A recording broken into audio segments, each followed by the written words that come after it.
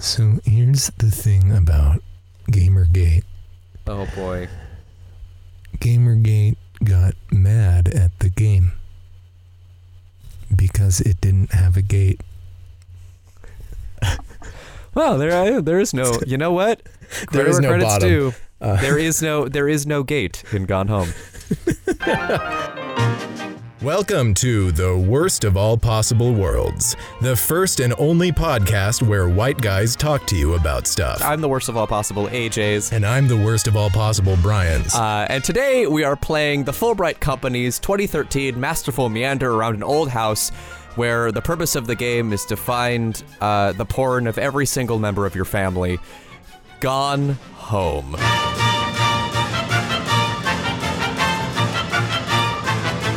So Brian, yes. Let's talk about Gone Home because it is absolutely one of my favorite games of all time. But what is your experience with it? When did you first play it? And what was your initial reaction to the game? So I guess I've played Gone Home 3 times now. Third time for this. Second time I wasn't the one playing, but I had someone else play it on my computer, and I was there the whole time. Did they have headphones on, or were you at least able to like watch the game? No, we were. Or was it no. My friend was like playing it, and we were both just sitting there and talking and going through the game together. Aww. It was fun. Yeah. And that friend also picked up every single object in the house and threw it on the floor. Yeah. No, that's how I play.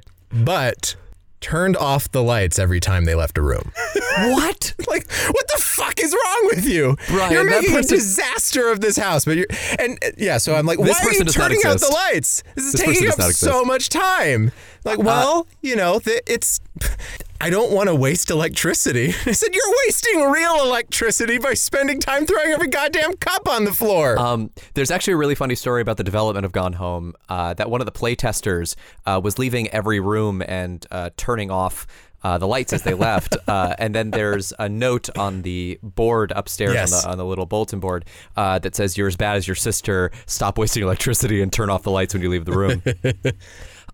And the playtester for it told the people, they're like, "Well, is that a problem?" And she's like, "No, I just assumed that I learned my lesson while I was in Europe."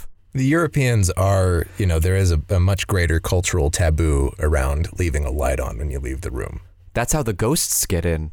Steve Gaynor says that it was his way of being like, that was like our way of like checking in on the player, of like revealing, pulling back the curtain and waving at you, at the player and be like, "Hi, we're here. We know what you're doing. We know exactly what you're doing." But it also just says that he was like, I was so surprised by players' ability to meet us halfway. Yeah. Or how much they wanted to sort of explore the house. But and you were saying there is such a deep respect for players in this game. I remember reading about Gone Home. I don't think, maybe it wasn't available for Mac, or I didn't know if my device could play it. Then it was in a Humble Bundle. So I bought it with a bunch of other things and thought, okay, I'm going to download it, see if it actually works. And it kind of did. It has some performance issues. I mean, I just played it on a newer device and it still has some performance issues. Even in the commentary track, the guy who designed the doors still says there's still bugs in there that we will never be able to fix. Well, if you talk to game developers, doors are the worst thing. In every single game, they're like one of the single hardest things to design for a multitude of reasons. Doors and cables, right? Which is why a lot of the Last of Us 2 discussion, at least in the game design world, was how they got the cable to react as, naturally as it did. But the doors, I will say, in Gone Home are also big, chunky boys. I don't know. Yeah, they're thick. Yeah, they're like armored doors. Also, one of the conceits of the game that I did not notice, my first time playing through, I don't know if you did, but they actually swing on like Wild West hinges. You can open them one way or the other, and it's just because players kept getting stuck in rooms. And really, if you play any game, that tends to be the solution they come up with, whether Rockstar made it or Fulbright or even Hotline Miami, right, where the doors are just like a line on the ground. They open both ways all the time because just get rid of the problem. Yeah, right. Because I mean, just get it out of the way. As a player, you don't want to spend a lot of time like standing there trying to maneuver getting around a door you just opened. Yeah, right. You want to just be able to keep going. But yeah, that was one of the things. And then the other thing that they did not include in the game that I think is very, very funny is there are no shoes in the house of Gone Home. Yeah. And they're like, nobody ever called us out for it. Why is this house, full of people, but there were no shoes? If that's what you're focused on while playing this game, I think maybe you've missed the forest for the trees. I came into Gone Home, I think originally on Steam, and then was completely enraptured by it. I think my first playthrough was 4 hours. Like, I spent a really long time, like, reading over stuff. Well, you had to throw everything on the floor. I did. I am a trash goblin, and it's so much fun. One of my favorite trophies in the game, or achievements that you can get, is just turning on all the taps. You get an achievement called the Wet Bandits. See, and I think that the achievements weren't there when I played it, so it still must have been relatively new, because I know they added achievements later on, but I played this time and I got a couple of achievements, and I thought, I definitely did this before. There's one that I will never be able to get. I have tried a lot to get it. I think I have now played Gone Home 8 or 9 times. But I've beaten Gone Home 16 because I was trying to get the speedrunner trophy. Oh. You have to beat Gone Home in under a minute, which is a thing you can technically do, but is so difficult that I don't think I'll ever be able to do it. Apparently, you slow down when you turn, so you have to like memorize. The speedrun is something that's actually going to come up later, I guess, because people have an issue with how fast the speed run is. I recently played it on console, which I think is really fun. I actually really love playing it with commentary mode on because the sense of joy that you get from the creators of this game and how much fun they had, like, on just the most boring stuff imaginable in the game. There was an old blog post I found where one of the designers was talking about how she really wanted to like capture like the 1995 feel and to combine like old antique furniture with like, what was hip and happening in the mid 90s. And she has a very particular catalog from Sears from 1990. And there's a part of the commentary where you go into like the parents' bedroom and the guy's just like, look how ugly this wicker furniture is. Well, and that recreation of the 90s is so well done. This is a great example of a game where form dictates content, right? They wanted to make a game where you walk around a house and read letters, right? Because they just wanted to do kind of what they did at the end of Minerva's Den, but for a whole game. Right, which they had worked on. They worked on Minerva's Den and then moved on from the AAA sphere to do this. Which I think was actually the strongest DLC of BioShock 2. Some people consider it the strongest DLC of any game, period. I think that's a very valid argument. Yeah. Why aren't they called Big Brothers? Why are they Big Daddies? Well, because Ken Levine is a kinky freak. We don't allow him at Pride anymore. What's really funny is Steve Gaynor in his GDC conference keynote speech, which we'll get to a little bit later, called "Why Is Gone Home a Game?" That's great. He shows a picture of Ken Levine at one point. He's like, "Look at that little sweetie," and I was like, "It broke my brain in half to hear that man described as a sweetie." I don't think I'd ever call any of my bosses that. Even as a joke, because it makes me feel very weird. Like, I don't know. I think in order to create any video game on a AAA level, you have to sort of inspire a cult of personality. And it seems as though in the founding of Fulbright Studio, the Fulbright company, later Fulbright, that Steve Gaynor really wanted to escape that. He and his collaborators, Janneman Nordhagen and Carla Zimonia, wanted to escape that sort of system of tight deadlines and schedules and just kind of make a game on their own terms. Yeah.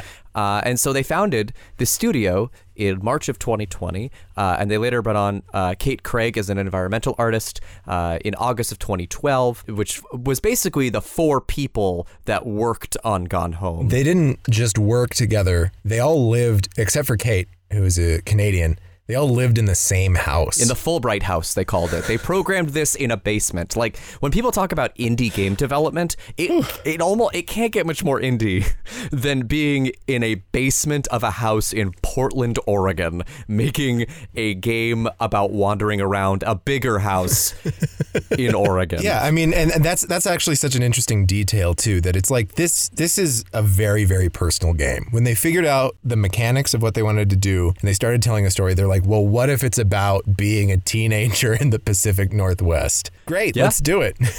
Yeah. And they went for it, and they created the era so well. Oh, yeah. Like the wicker furniture, the like center space, like in the living room where they have to drag a lamp in, and there's like a wire running across the floor. Yeah. The bookshelves that are full of videotapes that they taped off of TV. Which I don't know about you. Me as a little kid, that was probably 80% of our tapes. Oh, absolutely. You know, the ones that we had new were like Disney movies. Because you got the shells with them, the really lovely plastic with shells. the smell under the label. Yeah. What? You've never... Okay, so just next time you're around one, open it up, you know, so that the label is sticking up a little, and just take a little sniff underneath. I'm really scared to now, Brian. Why? What? I'm normal. I'm normal, God damn it.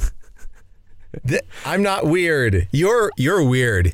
You've killed people. Does it get you high, Brian? I mean, it might. I don't know. And look, can we add allegedly to the murder thing? I'd rather not. You've killed people who have alleged things about you. Okay, because of the allegations. You murdered them for real. Convicted in a court of law. The only allegations against me are the ones that I had at the mini golf course in Palm Beach, Florida, and those are alligatoritions. This is actually how he murders people. No, I want to talk about tapes for a second. I still want to go back to tapes. I'm sorry. I'm just the vivid memories of this, and also as a Pacific Northwest memory, because I was born in Neah Bay, Washington, which is the Makah Nation. It is at the very tip of the peninsula of Washington State.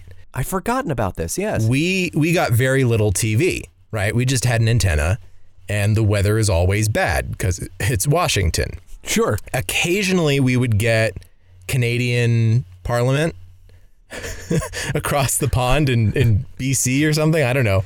So you have like a very fundamental understanding of how Canadian Parliament works, Brian? Well, not me. I was an infant, and not my parents either, because, I don't know, they just let it wash over them. I think they just had it on to have some static in the background, and literally it was mostly static. And then on the really good days, we could get some TV from Seattle, and we could watch Sunday Night Almost Live, which was a Seattle-based sketch comedy show that not only started the TV career of Bill Nye, but of Joel McHale as well. Really? Yep. Bill Nye, it's great. I mean, you can go to YouTube. I guess I never tracked that he started in sketch? Yeah. Yeah, he was like a sketch and improv guy, and he already lived in Washington because he was a Boeing engineer. Fascinating. So I guess that's just how, and you know, we don't really have like these great local shows in other places, but Seattle had Almost Live.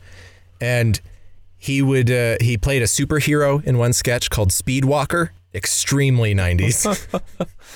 God, what a time capsule. Like Seattle was kind of the center of the world, and everyone was watching Twin Peaks and, you know. And Frasier?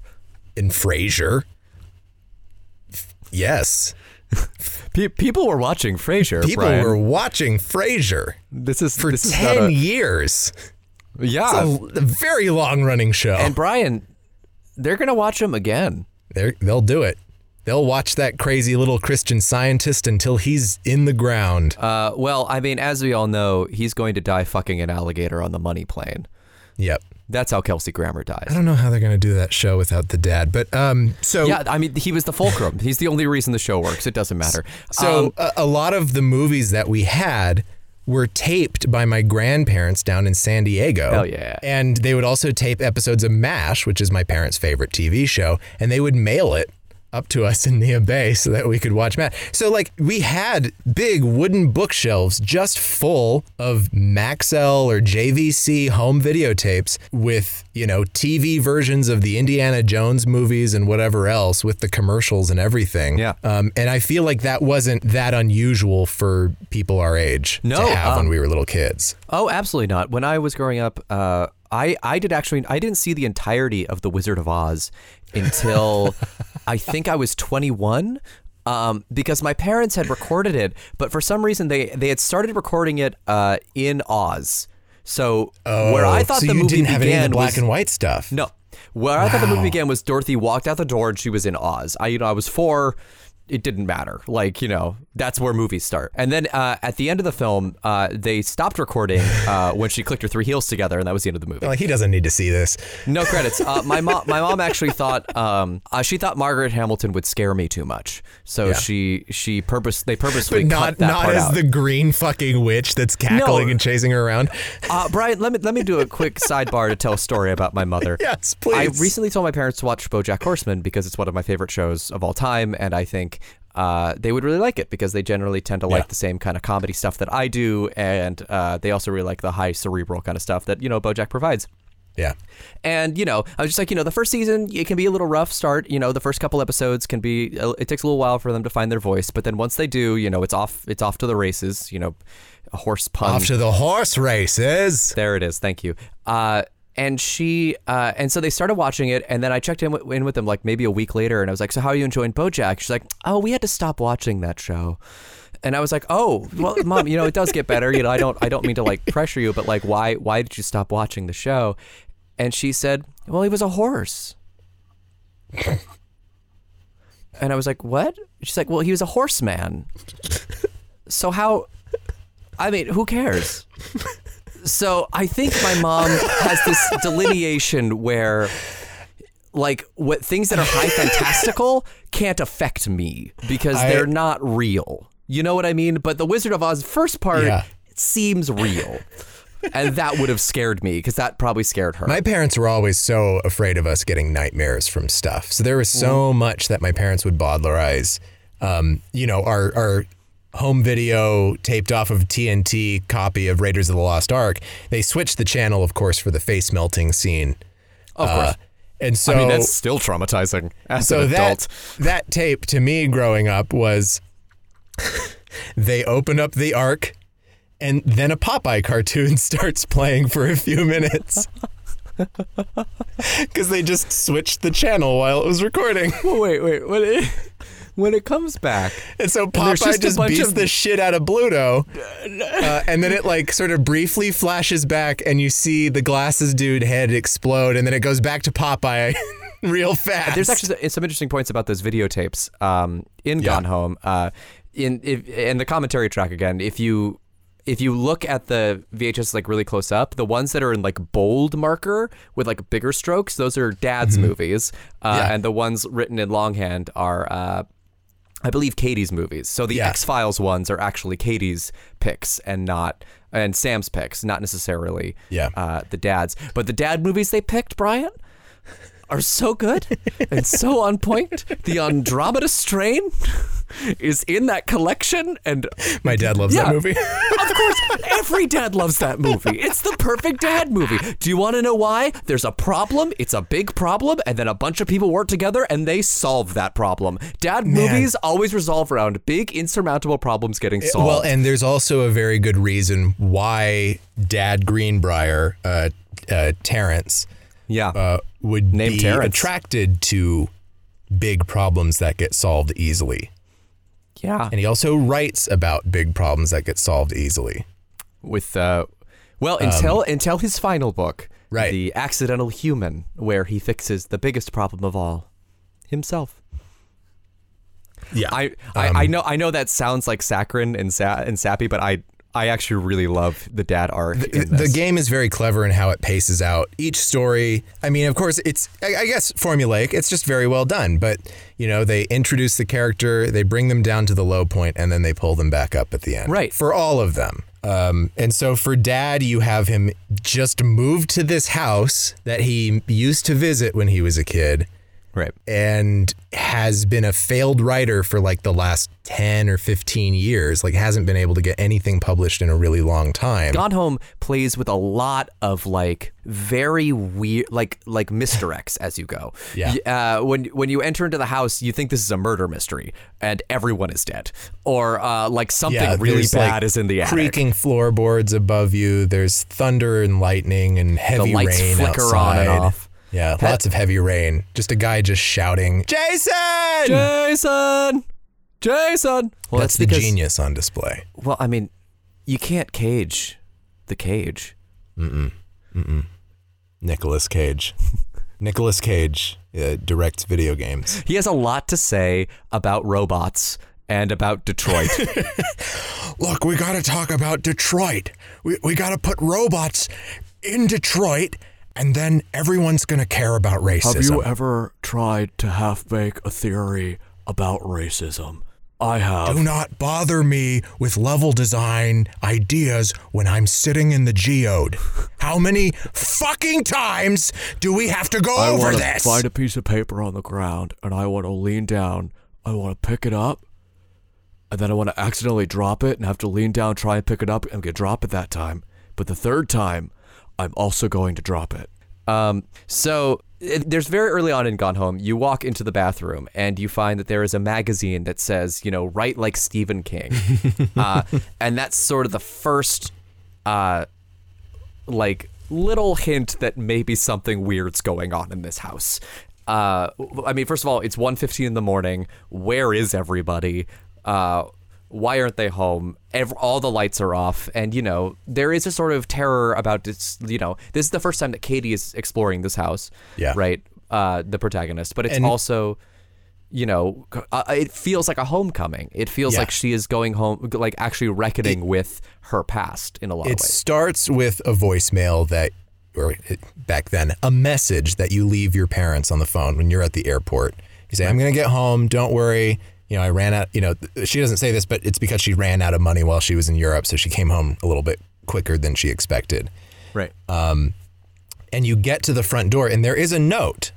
So your sister Sam was there earlier today and maybe just left or just disappeared, I should say. And there's a couple of clues scattered throughout the game that is another misdirect, that it could actually be a suicide note. Yeah. In her room, there's a magazine by her bedside of Kurt Cobain, and then on her wall is the Drowning Ophelia painting. Yeah. So there are a couple of things that lead you down that road, but again, all a very clever misdirect. I would say it's actually not a clever misdirect. It's a 100% unintentional misdirect. Really? The creators had no idea when they were writing it that they were implying she committed suicide in any way. And then started hearing from people who were talking about that as being like, I was kind of once you get to that attic, you're kind of expecting the worst. Yeah. Then they went back and played and they're like, oh yeah, holy shit. You could totally think that it's one of the most perfect accidents that can be made. Right. But it is 100% indeliberate. But it's just like there's so many, and then honestly, even the blood in the bathtub, you know, with the hair dye misdirect. Yeah. Like you're just like I think the audio log coming in immediately there and being like, it's so intimate touching someone's scalp. Yeah. And you're like, oh wow, it is very intimate touching someone's scalp. And you come into the thing about the horror thing, you come into the house, you see the answering machine, you're like, oh, I'll walk up to that because you're probably just going to hear your own message. And then you hear these two really distressing, like someone who has maybe just been crying and is like back to back. And it's like kind of broken up, not much is said, and it's like, oh, shit is really bad. What is happening here? Just a shout out to the voice actor for Sam, who I think almost single-handedly carries the entire game on her shoulders, Sarah Grayson. It is remarkable how after 6 playthroughs of this game, how lines like, I think she could tell after Lonnie and Sam hug, also, I don't think you can, in what I think is the best audio log in the whole thing. And in the commentary, Sarah Grayson says it's also her favorite one, Dedication, which you find in the hallway near the end of the game, right before you go into the greenhouse. Yeah, Sarah Grayson does fabulous work all the way through. The little hints of other voice work is all spot on. The great attention to detail where they have all of these one-off characters and then the main characters, each one has to be written by literally like their handwriting has to be done by a different person. In a game that is this focused, it is really the details and stuff that matter. Yeah. Like one of their big obsessions was making sure that every light source in the house had a corresponding plug and wire leading to that plot. And so it's easy to come into this game and just sort of think of it as like an early walking simulator, which it is. But really where it shines is just getting all of these little tiny details in there. It's just trying to be very grounded and naturalistic.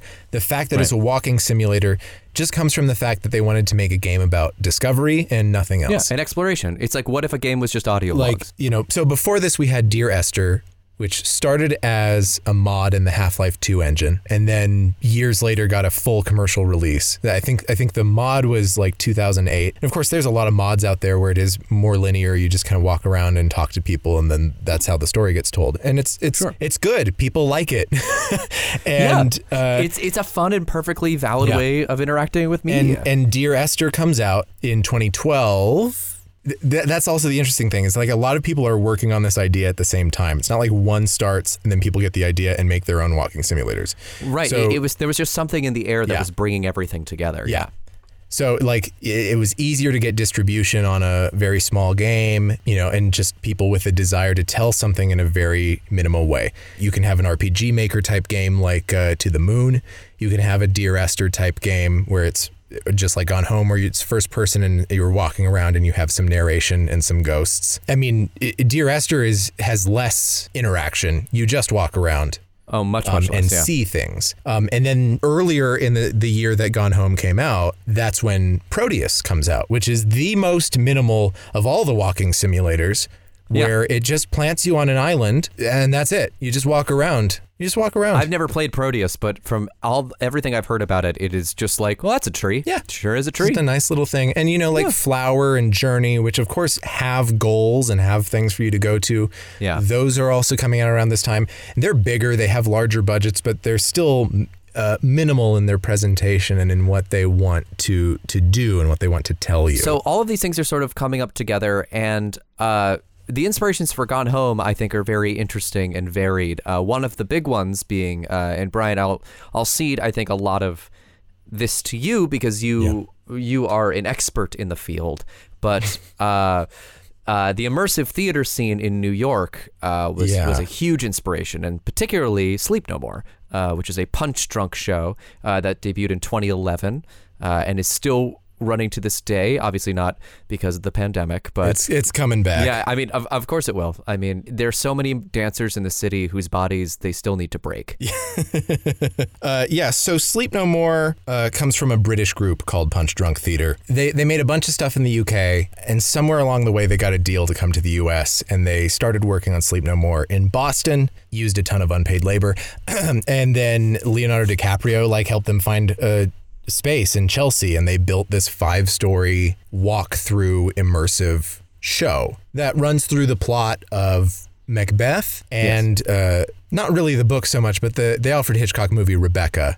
Yes. Although the murder actually does happen in it, which the Alfred Hitchcock movie, he's like, oh, and then she tripped and died.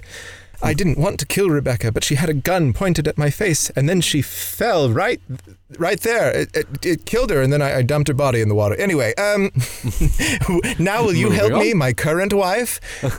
So it interweaves these stories. It kind of has this film noir thing going on. There's lots of nudity and blood, and the story cycles 3 times.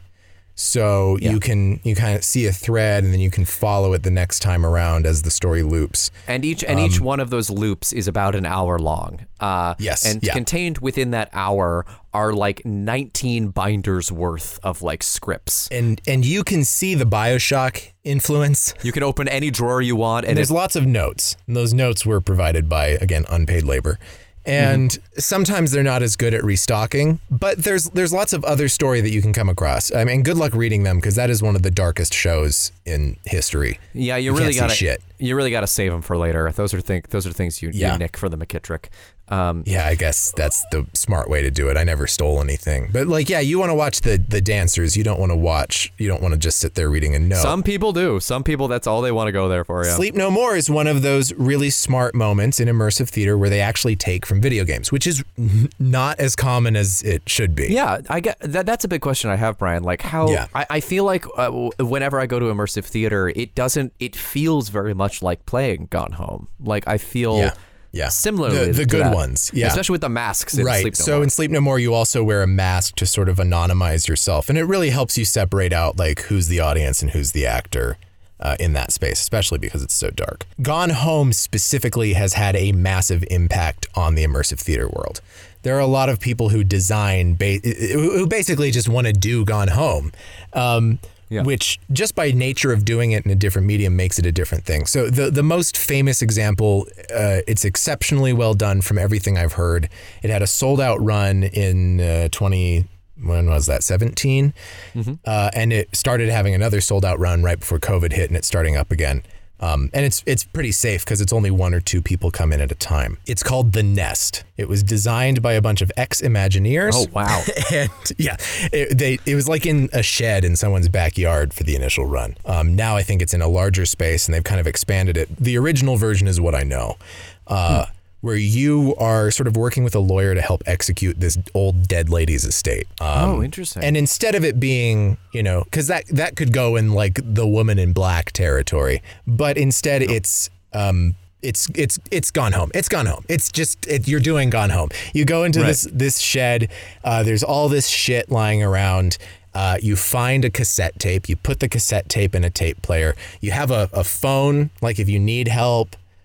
Or whatever, there's like the lawyer talking to you. You have a flashlight, and the flashlight is remote controlled, so it can start to flicker out sometimes. Oh, interesting. And leave you in the dark. And so you hear the tapes, and you start to hear about this old woman's life. And then usually the tape, or whatever you found the tape in, has the code or the clue to the next thing that you open. Right, just like on Home, where all you do is you find the number, you put in the number, you find the key, you put the key in the lock. You find the secret compartment, yeah. It's very deliberately not something that you solve, not something that you compete against, and not something that you fail. So you find every single point, and yeah, people love it. It's in California, so I hadn't had a chance to see it when it was running because I was doing my own immersive show that wasn't anywhere near as good. I hope I can catch this run at some point. Yeah, well, it is fascinating that Gone Home was initially inspired by Sleep No More, by immersive theater, which was itself originally inspired by BioShock, which is sort of the progenitor of all of this, because then with BioShock, Sleep No More, and then Sleep No More led to Gone Home, and then Gone Home has now led to The Nest and a lot of other immersive shows. So it really does seem like immersive theater and video games are in like constant conversation and have been for like the past 10 years and will only continue to do so, I think, going forward.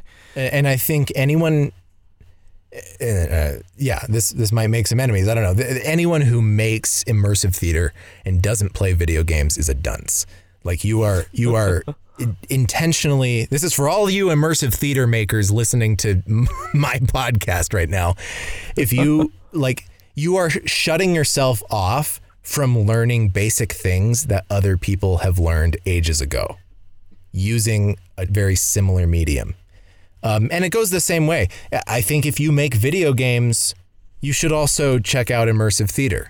And you might actually discover experiential possibilities that you didn't think of from your desk. If you're working in video games, you probably have money, and immersive theater desperately needs it. Yes. So please, please, God. I would like to also just briefly before we go to our first commercial, I would like to speak about one other influence on Gone Home, and that is the Royal House in Japan. It's an abandoned house in the middle of the woods. I actually couldn't find an address for exactly where this is, but it's in an overgrown forest. The way I came across it was that it was cited as an inspiration for Gone Home. There's a blog spot by this guy named Jordi Miao, who is a French photographer who is based in Tokyo, and he documented this house.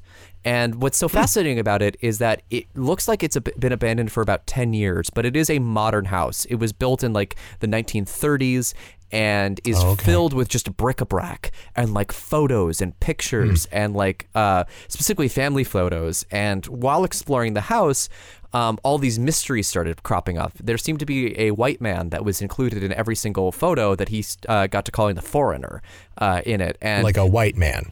Like a white man. Not like a ghostly apparition. Oh no, not a ghostly apparition. Okay. Like an actual photograph of like this white guy. But there were also like old family photos of like people meeting the Queen of England were also there, and there were like all these like huge question marks started popping up. Like, who are these people? And there was a room that he couldn't get into that was locked from the outside that everyone was speculating, that's like a murder room or something. And it sort of exploded in this blogosphere.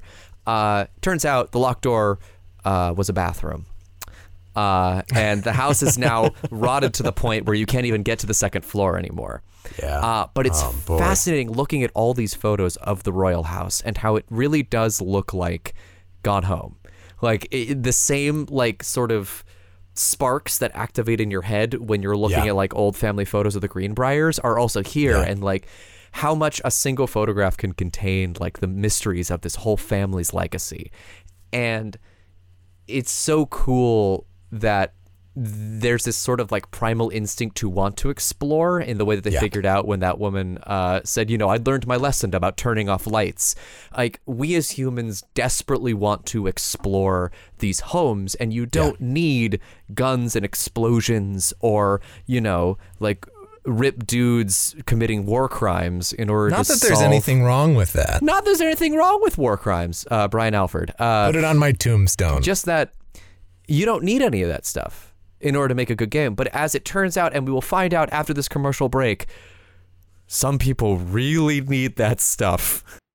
Listeners, do you like Florida? Do you like the smell of sizzling asphalt?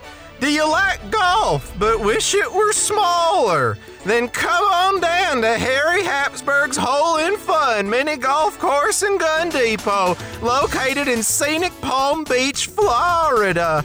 Harry Hapsburg's Hole in Fun mini golf course and gun depot, or HHHIFMGCGD, has a little something for the whole family. Thrill at our newly installed water fountain, which dribbles the finest Florida water, sometimes into your mouth.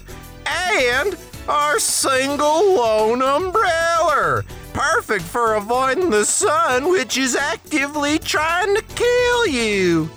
Get a hole-in-one on our newest attraction, the Cove of Dead Manatees, and receive a 25% discount on our famous Sea Cow Burger, made with real meat, the origins of which we are not legally allowed to disclose. So slather on that sunblock to protect you from the, I cannot stress this enough, homicidal gas giant we call our sun. And come on down to Harry Hapsburg's Hole in Fun mini golf course and gun depot. Hapsburg's Hole in Fun mini golf course and gun depot. We put the gun in a hole in gun. Harry Hapsburg's Hole in Fun mini golf course gun depot is a subsidiary of Hapsburg's Eclectic and Legal Potables Incorporated. All rights reserved. Member FDIC. Beware the sun. Hey, AJ. Yeah. Have you ever listened to a commercial? Yes. That's cool. So did I. I'm going to record the second half right in here. The whole thing. Yeah. And we're back. Yep. Before we get into discussions about the backlash to this game, I think it would be good for us to say why this game is great, because it is. It goes so much deeper, I think, than most games of this ilk and type. Like, if you really want to get into it, there's like the nitty gritty of stuff like invoices for like electrical things that you could really like get into the weeds on. But every single character in the game has a complete, beautiful arc. The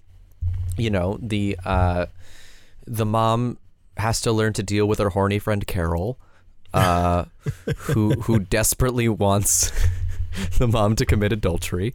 She really wants, like, that's all she's got.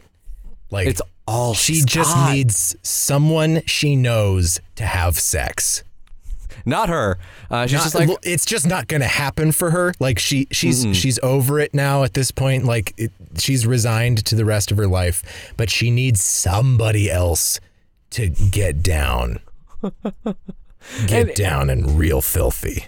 And it's so like even the insight into Carol's life, a character that is outside the Greenbrier family, and for all intents and purposes, we should not care about. But I find myself caring about her because she's just like, it's sad that Terrence is going through all these like low moments right now. But, that's just how marriage works. Some days you'll be fine, and then there'll be long, long stretches where you're not. And you're like, oh, Carol, someone needs to introduce you to Ranger Rick. Take you to an Earth, Wind, and Fire concert and rock your fucking world. Well, and that's the other thing is like this family is going through a lot right now. It's like every major crisis is happening at the same time. Right. It's like, well, they're moving and, that their daughter has to change schools. They're a very religious family and they're not handling well that their daughter is gay. And then their older daughter is just in Europe somewhere, and the only communication they really have with her is the occasional postcard or maybe a phone call from a payphone or something. But and all the postcards are like, I'm having the time of my life. Meanwhile, the family is imploding slowly in on itself. And Sam, the sister, everyone just refers to the house that she lives in as the psycho house, because the man living there was mentally unwell. Deeply. She kind of has a connection with their old childhood friend who she doesn't really like, but he has a Super Nintendo. This last playthrough, funnily enough, I usually don't track Daniel as an arc. Daniel gets a whole thing. Yeah, I zoomed in like wholly on Daniel, and there are a lot of references to him. I think it's so sad that Sam's like, he's like a default friend. He grew up next door to me. I don't really care about him. And poor Daniel, it's very clear that Sam was the only thing Daniel has going for him. I'll bring the Nintendo over here. Yeah, I'll leave it with you too. Yeah, I just, because then we can hang out again, because I'll have to come back and get it. Yeah, but then like when he comes over in that wonderful scene after everything is sort of fallen apart with Lonnie, and Sam and Daniel are sitting at the table, and she's just like, I'm just so sad we're not friends anymore. And Daniel just holds her and says everything's gonna be all right. Like, Daniel's a good dude, man. Like, Daniel seems to have really grown into himself. Like, he's a weirdo, but like, poor thing. The game doesn't take a simple melodramatic route to this. It lets the characters be complex. It lets them be kind of assholes to certain people. And I mean, the experience of being gay is mostly pretty true to the 90s. The only unrealistic thing is that she actually has a girlfriend. Who's in the ROTC, which is another big thing. They play Street Fighter together. She came up with this whole thing because Lonnie would play Street Fighter at the 7-Eleven. So she's like, oh, I have a Nintendo at home. Stole from my friend. She got from Daniel, who was just desperate to hang out with her again. And she like has this hidden note where she figured out all of Chun-Li's trying to show off for her girlfriend. And then, someone spray paints Dyke on her locker door. And so then Lonnie just goes, yeah, fuck it. I'll just spray it on my door too. And then Lonnie gets the boot. Yeah, very dangerous move also if you're in the ROTC to do that. Yeah. Well, and Lonnie is allowed to be messy. I think there's an audio diary that's all about how I just don't get Lonnie, and I don't think that Lonnie gets Lonnie. And it's like, well, no one gets themselves when they're a teenager. It's flailing in the dark. Well, and also this family, the Greenbriers, they don't get themselves at all. Jan is trying so desperately to save her marriage.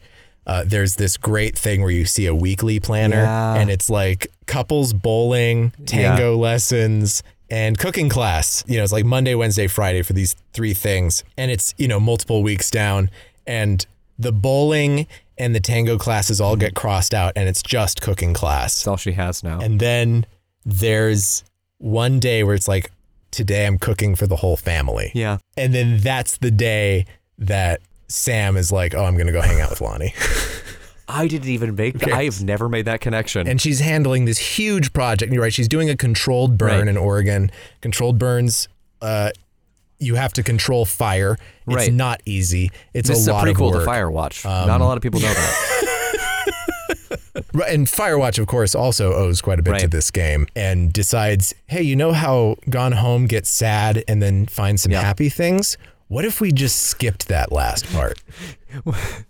What if we started insurmountably bleak and then just got worse. It sounds like the worst of all possible worlds.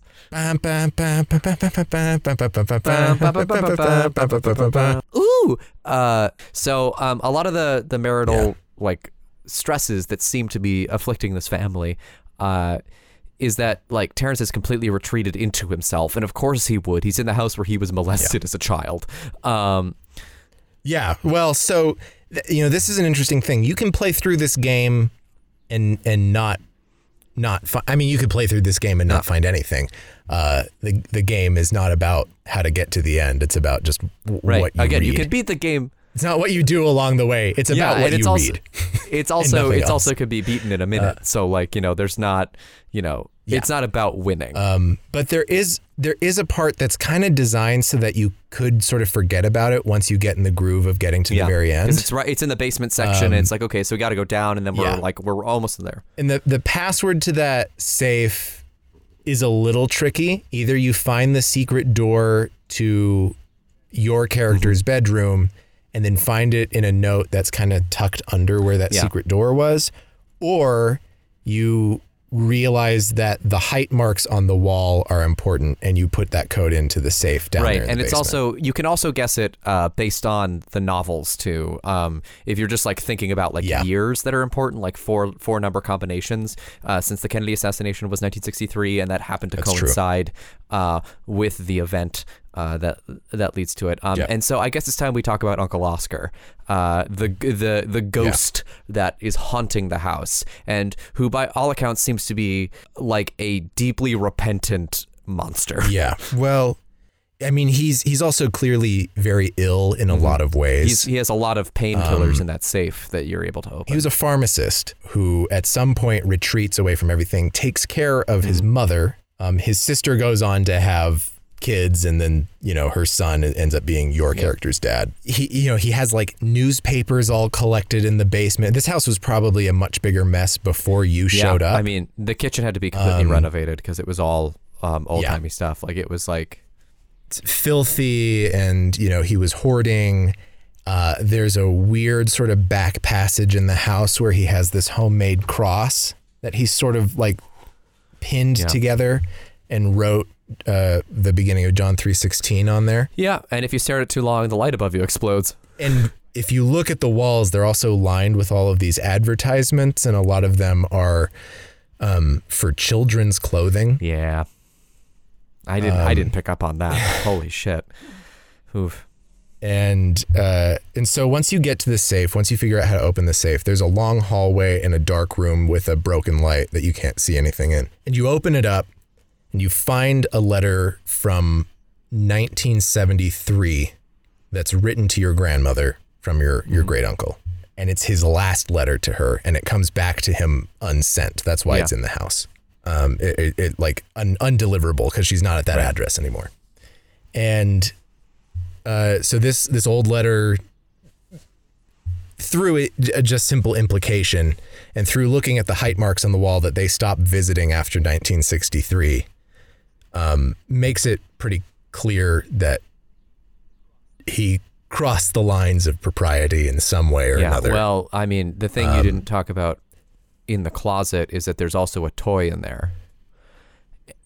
Yeah, it's a dark room for like lumber or something, or firewood at the end of the hallway, and there's just a little like toy horse. And the light won't turn on. And, we talked earlier about how just putting this immense faith in the player and trust in the player, all they had to tell you, all they had to give you was a dark closet, a purposefully broken light, and a toy horse, an old toy horse in the corner. Yeah. And you fill in all the blanks yourself. And if you look at the other letters, there's a letter that he sends your father in 1972, right after he gets married. That's like, congratulations on your marriage, not much more than that. At that point, when you read it, that's early in the game. It's like, okay, here's just a note from the weird shut-in relative I don't know anything about. And then in 73, he writes up his will, which is in a filing cabinet, that wills the house to your parents, which is also when he writes the final letter to your grandmother. the height markings they show the last time your dad was at that house was November of 1963. Thanksgiving, just a few days after John F. Kennedy was shot. Right. And your dad writes science fiction stories about someone who's constantly traveling back to 1963 to stop the Kennedy assassination. Yeah. It's very clearly him grappling with that trauma. Yeah.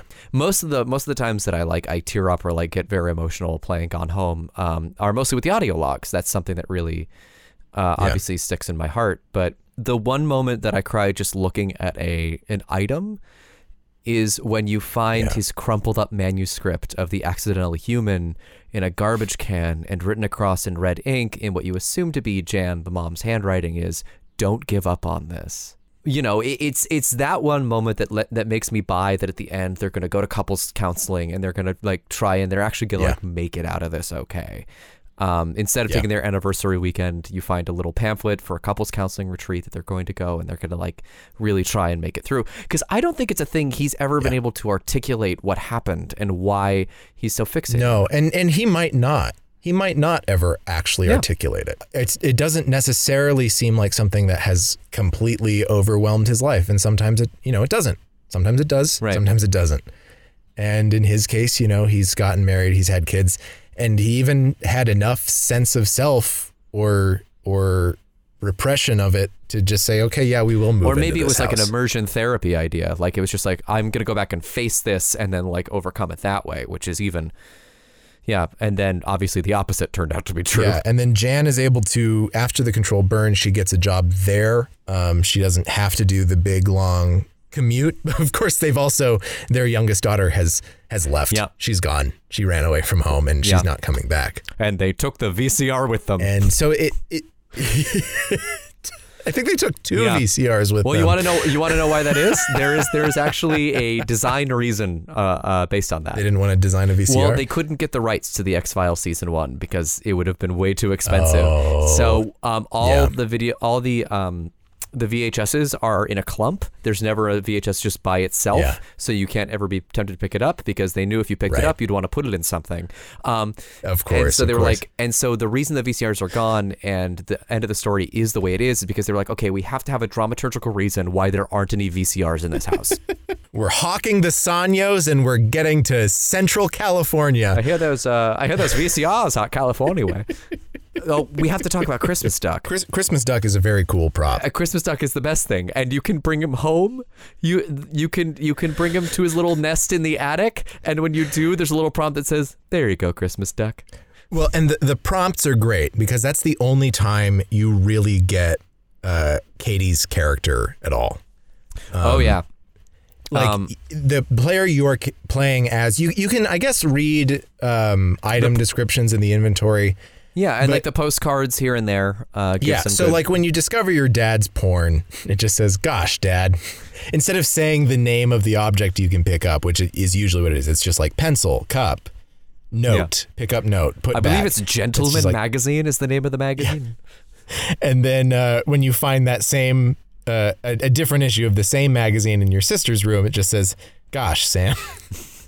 And then you can, you're rifling through the drawers of your parents' bedroom, and so you can find a condom in there. You can indeed. It says barf when you pick it when you look at it, and then when you pick it up and put it back down, she says, "There's nothing I don't hate right now." I also have to point out, when we're talking about environmental jokes, the publishing house. God, you just can't go in an episode without doing a Star Trek reference, can you? Fuck you. Fuck you. I didn't make the reference. The publishing house on it is Harcourt Fenton Books, which is a reference to a classic Star Trek character, Harcourt Fenton Mudd, who has his own lesbian love story to unfold in the Star Trek series, except that he is a man who loves women and is therefore just a straight guy. But it's a type of lesbian, though, straight guys. Oh, boy. Keeping it in. Fuck you. The other great TV show reference is the cigarettes in Sam's room, which are Morley cigarettes. Now, Morley cigarettes, that's a brand that you will see in a bunch of TV shows. It's like it used to be sort of the go-to, like, you know, some production designer somewhere just wrote up a logo and that became Morley cigarettes. But if you've ever watched the X-Files, that's the only thing you will ever associate them with, because the cigarette smoking man is interesting. always smoking Morley's. And they make a point of actually saying the name and all of that. So Morley, of course, becomes a big icon in X-Files lore. And I mean, the house is littered with X-Files Yeah. stuff, because then, you know, start teasing maybe there's aliens involved. And also just because Gillian Anderson is important to a lot of people's gay awakening. Well, speaking of gay awakenings, there is one particular person who has said that Gone Home reflected their coming out story and their coming of age story better than most. And that person is Zoe Quinn, which I think is a very good way to segue into the reaction against Gone Home. Yeah. Or I wouldn't say it's against Gone Home itself, but Gone Home got kind of swept up into the whole tidal wave of Gamergate. And to be honest, Gone Home only kind of got swept up into it. They didn't, I don't think they really ever suffered a whole lot. It's a little bit more of just like a baseline virtue signal. If you're like one of the Gamergate losers, like you just bring up Gone Home because of its agenda. And let us be clear, they are losers. Just sad little weirdos that I have no sympathy for whatsoever, who decided that they were going to go on a crusade. I don't think we have to go into a big discussion of like what Gamergate was, because that'll be its own thing. I kind of like this sort of non-linear exploration through reaction in the video game world. But, you know, Gone Home, when it came out, people genuinely liked it. Lots of critics. It sold incredibly well. Yeah, much better than I think Fulbright was ever anticipating. There are other walking simulators from the time that also got quite a bit of press that I was looking at, and there was like, oh, no, this doesn't have anywhere near as much. You know, like reviews for Gone Home on Steam are mostly positive. It's like 11,000 reviews. Yeah. And you know, I looked at like That Dragon Cancer. That's another one that came out around the same time. Oh, yeah. It's also God, just a walking simulator. game ripped out my heart. It has about a tenth of the reviews, right? The same sort of level of positivity. And I remember seeing a lot of press for that as well. Yeah, I played That Dragon Cancer, and it's a hard play, man. And of course, Gone Home is well liked by Kotaku and well liked by Polygon, and I guess. Which it got Game of the Year in 2013. And of course, there's just like people are like, Oh, no, not Polygon. I hate Polygon so much. They talk about bad game and say it's good game when I like other good game that they say is not better than bad game. I don't like. No, no. Monarch, get out of here. that is not. Come on, that's. It's close. It's not. It's the same placement. He's like, he gets a lot higher. Anyway, but they're just so stupid. I've been just sitting and gargling down all of this swill that they put out. But yeah, Gone Home has never been like a major flashpoint, like say Depression Quest or even Night in the Woods a little bit later on, or like the Star Wars The Last Jedi or Captain Marvel or whatever thing they obsessed. No one really seemed to obsess about Gone Home. It was always like, well, and then also Gone Home, you know. And they love to come up with all of these idiotic complaints about it. They're like, you can speed run it in 47 seconds. And it's like, it's a speed run. You also don't actually see anything. Like it's just not. You can beat Ocarina of Time in like what, 12 minutes? Right. Like it doesn't mean anything. Yeah, it's 2 hours long. It's 3 hours long. They're like, it's too expensive for what it is. And it's like, well, who cares? Just don't buy it. And also, two, no one buys it at full price, right? This is the PC gaming industry. Everyone gets it as part of a bundle, or it's like $2, or it's like free from Epic Game Store, or like PlayStation Plus or something like that. Like, this is not a game that anyone purchases at full price. Some people do. And even if you do, it's worth the price of admission, I think. People, like I said, people like it. People liked it at launch. They've given it away for free on multiple occasions. Like the gamer, TM, is a person who only understands things through the lens of consumption. Do you own the trademark to the gamer? No, I wish, because then I would kill people with it. That's what you can do with trademarks. They let you kill people. Mickey Mouse has a lot of blood on his hands. That's why 007 is trademarked. It's his license to kill. Oh, that was really good. No, it wasn't, but I thank you. I thought it was really good. But I guess that's why we're doing this podcast together. The gamers TM can only analyze things through the lens of being a consumer in the market. They can't even look at things like with like actual market logic because, again, they have no leg to stand on with Gone Home because it did very well in the market. Right. But like you can see that their problem is not the fact that it's a walking simulator, that it has no fail state, that it has no puzzles, that you can speedrun it in 40 seconds. Because you could say a lot of that, maybe not the speedrun part because of the way it works, but you can say a lot of that about That Dragon Cancer, right? And people have issues with That Dragon Cancer because it gets very Christian at the end. And people feel like it's proselytizing to them. And well, to be honest, it is. That's the goal of the makers of that game. They want people to become Christians because it helped them so much. And they think that there is something larger to that. And it's fine if you feel offended by that too. Like, I get it. Sure. But no one got mad about That Dragon Cancer. Like, there was not a movement to go after this game that came out at the same time or within a year or two. It had a bunch of praise. Maybe it didn't end up on some best of lists, but I am sure it did because I remember just reading a lot of people's reactions to it. And there's no gay. That's it. The thing that they see the gay, they go, why the gay thing? Why is that there? Why are you doing? Get out of here, Adam Sandler. Go back to BioShock 2. Go fight Jon Stewart. Why the lady touch another lady and likes the lady and kiss her? Why do? No, you're ruining my I just want to I want to jump on a Mario, shoot a gun at Mario. Please, you're hurt. Stop. I feel like I'm in hell. That's what it's like watching these fucking videos. One video, this person was like, you start with this absolutely dog shit name, Caitlin Greenbrier. Like, what is that? Fucking cares that her last name is Greenbrier? That's what you're mad about? They love to bring up the speedrun thing, which is insipid. It's just so imbecilic. And it always... Well, I think it's very interesting because it comes back to what you were saying about putting video games in toy stores and specifically putting them into the boy section, the gendering of video games sort of from their inception, how this one marketing move has led to such horrific toxicity. Nintendo causes societal illness with this one weird trick. Genders hate him. That's the clickbait article for this podcast. But no, just the idea that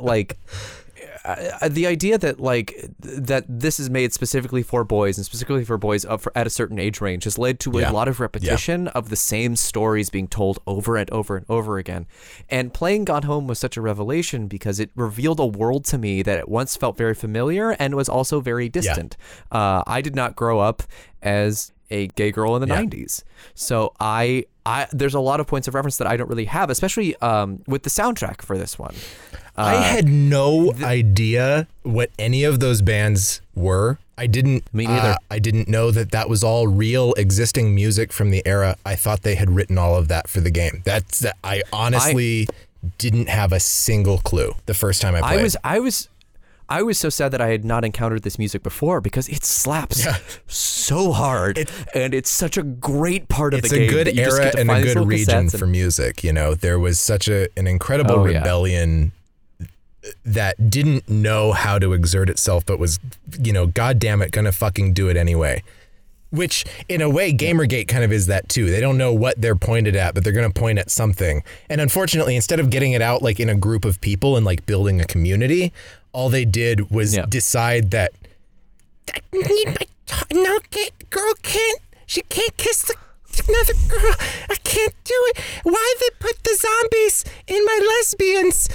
I want the zombies, not the lesbians. And none of these people, I feel played the game. No, well, of course not. No, they watched videos and then they complained about how it's $30, even though they all have gotten 3 copies of it through Humble Bundles. And they try to get mad about that too. They're like, oh, it's like it sticks to these Humble Bundles like a parasite. It's like, it's not a parasite, it's a symbiote. You spent $5 for just one of those games anyway. Then you got 6 other games. Yeah. One of them was Gone Home. Which is a fucking masterpiece. Yeah, and you, So, you don't want to play it because you're just a sad little virgin and you're just sad that a fictional video game girl is getting more pussy than you. And they rehashed all of this for The Last of Us 2. But we don't stick around on the note long enough to know how far they've gotten. Yeah. But yes, it is heavily implied that they are actively sexual in their relationship. What I did this time when I read the note was I just read the bottom part. It's just like, here are the places that we can that would cause the least amount of problems, the car and stuff. And honestly, just recalling my teenage years of having a car, like I was just like, oh man, those logistics really hit home because, like, yeah, where are you gonna go? I drive a Nissan Sentra. There's no room. Needed to join the Subaru gang, buddy. My mom will never listen to this podcast, is what I'm realizing. She can't. She's gonna know too much about my Nissan Just Sentra, gonna get a and she's text. also going to know What happened in the Nissan, AJ? Like, I am liberated now, Mom. I played Gone Home. I got that he wasn't just a horse. Okay, there were other reasons not to like your show. Especially in season 1. Yeah. No, I'd like to read a quote, if I could, Yeah. from when Steve Gaynor gave his speech Yeah. at the GDC conference. Why is Gone Home a game? Which is great. If you have the chance, watch it. He opens the show by saying, I would like to, for those of you who have not played Gone Home, I would like to show a trailer for you now. And he plays a trailer and it says, "This summer, Katie Greenbrier goes home," and then the house explodes. and like this like hardcore like guitar starts playing, and it's like, and then it just says "Gun Home," and it's just footage of Gone Home, but they've put Doom over it. So you're like kicking down doors into rooms and shooting like demons as they're coming my for you, but God. it's just the assets from Gone Home. He like comes back after, he's like, just so everyone knows, that's actually not what the game is at all. And it's very endearing. The original build of Gone Home was done in Amnesia. And you can tell, actually, from those early screenshots, Yeah. it's very dark and very Amnesia's bleak. Like, devs, it's horrifying. As a rule, like they made their engine for one game. They do not let anyone else use it for, they'll let people mod or whatever. They don't have a problem with that, but they don't have like documentation. They don't want to support it. That's a whole industry on its own, is like making an engine that's worth using for other games. Right. So they've gotten a lot of people to send emails to them, and they always just reply with, "No, try Unity." And so Gone Home was one of them. He actually, you can play it now. You can play the original build of the house. There's not really anything in it, but you can just put it into your Amnesia files and play it. Oh, wow. You can find it online. Isn't that cool? Is it fun? Did you No, do it? I haven't done it. I actually only just saw it like right before we started recording, so I haven't done it. Well, the original screenshots of it look very Bioshocky too. In fact, the only part of like that of the final game that they were like, oh, this is Rapture entirely, is when you enter into the greenhouse and it has like the Art Deco kind of And that's design. also an accident.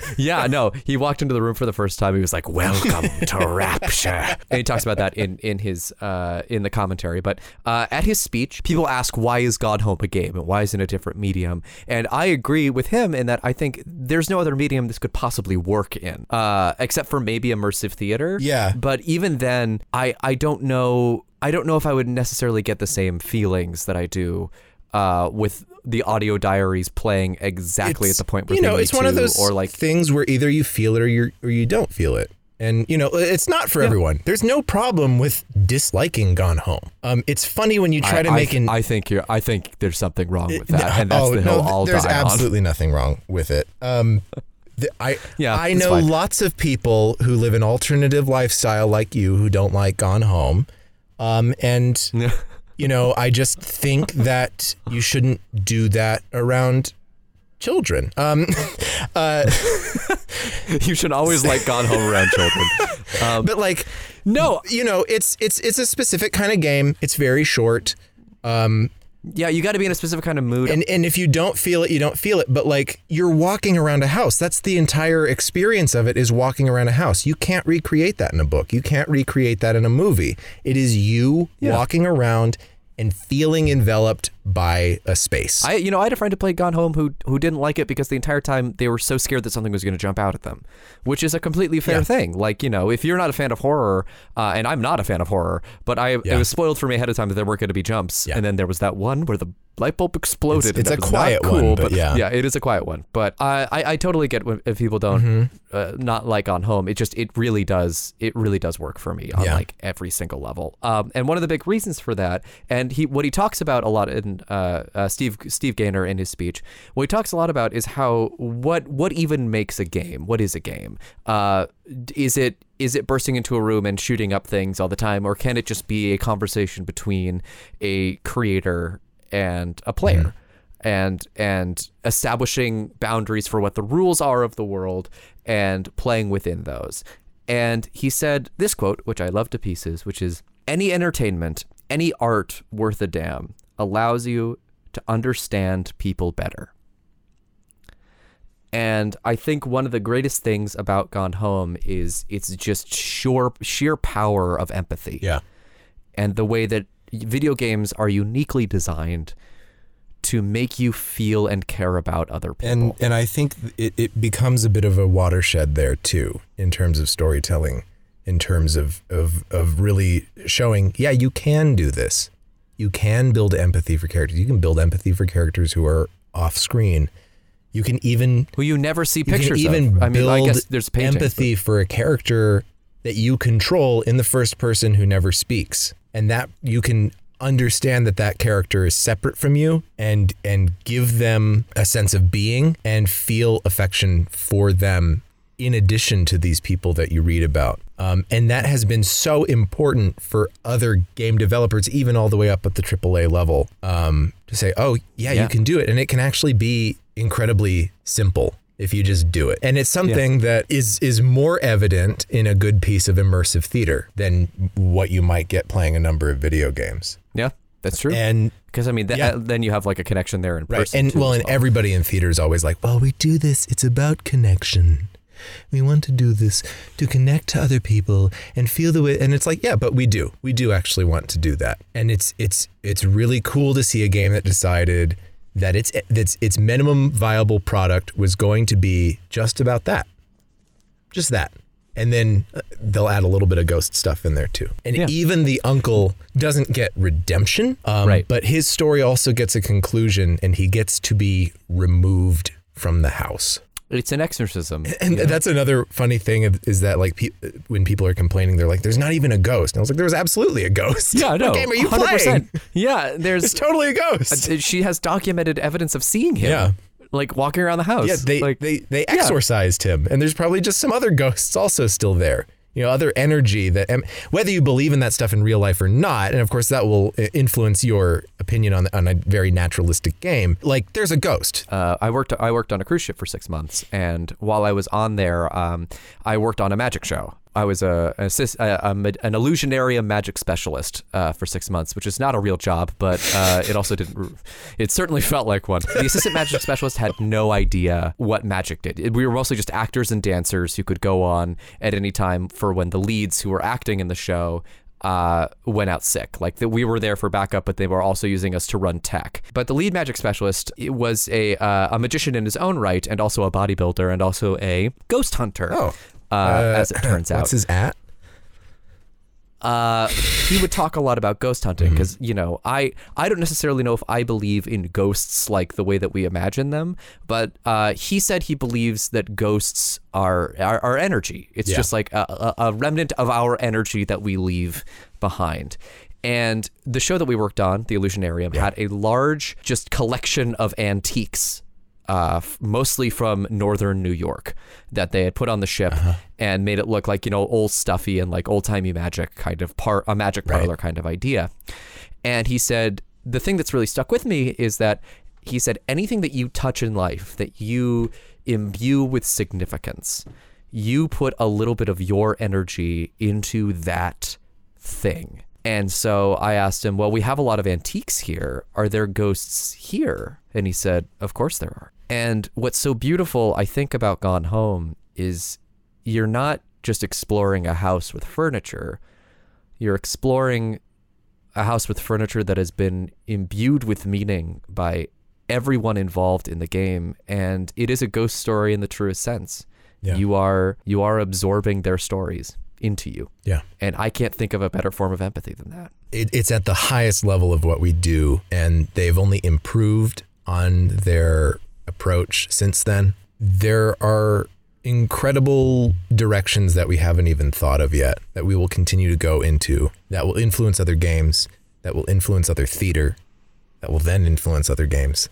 And the fact that the backlash to it is of course present because it came out at a time where there was this movement of just aimless, nihilistic shitheadedness. You know, in one sense they won because gaming journalism has been broken down to its barest parts because all journalism has broken down. But they didn't accomplish that themselves. That just happened. And they don't have anything that they want, even though they do have everything they could want. And they're still just very angry. Yeah. You know, Gamergate as it is mostly just dead. But there's still just a lot of people who hang out on stupid forums who just try to get mad at things, try to find things to get mad at, because that was their community and for so long. They have nothing else. They have no other lens with which to look at the world other than simply being a consumer of video games TM. And this game manages to, and has managed historically in its presence, to just float above it all.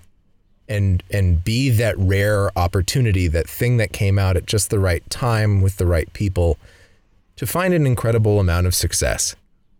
There are a lot of games, there are a lot of developers who are not so lucky, and that's a shame. But I'm very, very happy that they got to do this, and more importantly, that we got to experience it.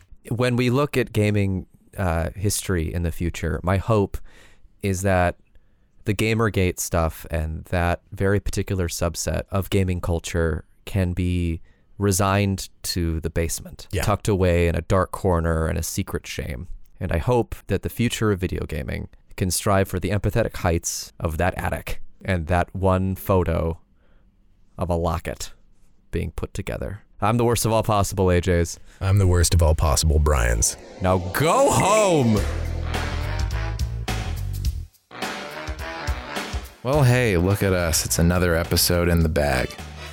As always, we would like to thank our sponsors, which are not a mini golf course / gun range, but in fact, our sponsors on Patreon, including Aeneas Hemphill, Ben Ferber, Benjamin R. Alford, Dominic Russo, Nate Netzley, Octavia Immersive, with special thank you to Ashley Stoneman and Nicola Donov. All right. Have a good night, everybody.